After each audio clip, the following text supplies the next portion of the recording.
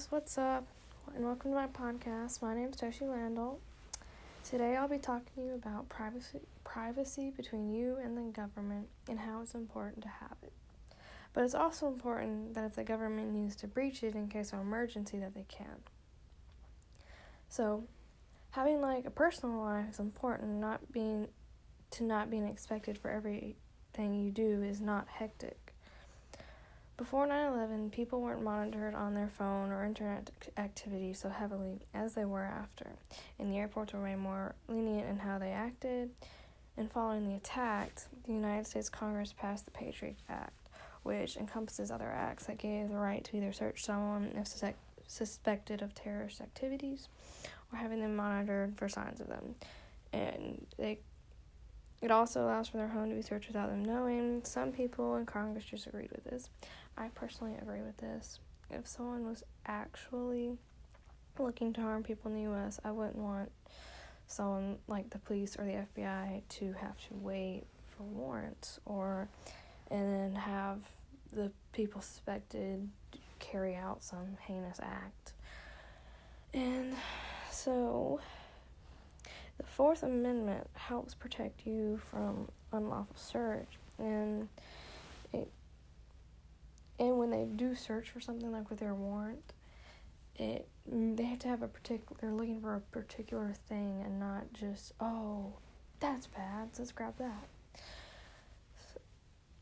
So it does help with that. It's not like they can, but if they see something in plain sight, then they can grab it, even if it's bad, even if it's not on the warrant. But if it's hidden away and then they find it, they can't really use it. I'm definitely in favor of this amendment, seeing as how I wouldn't want the police just coming in and rummaging through my things without the probable cause and without required evidence. If they didn't have a specific thing, it would be like someone not knowing where they're going. In 1928, in Olmstead versus the United States, they ruled that wiretapping is illegal, no matter what the cause. That changed, though, after 9/11. The privacy law states that identifiable information can be seized, or that person.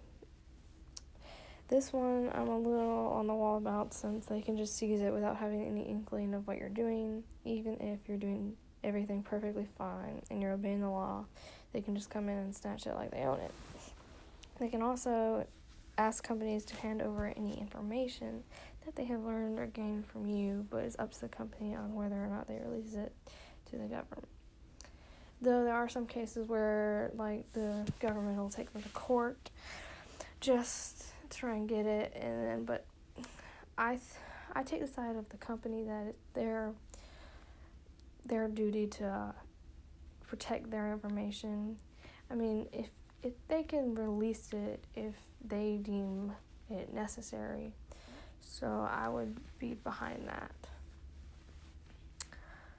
Okay, guys. Name's Toshi Landel, signing out. Have a good week.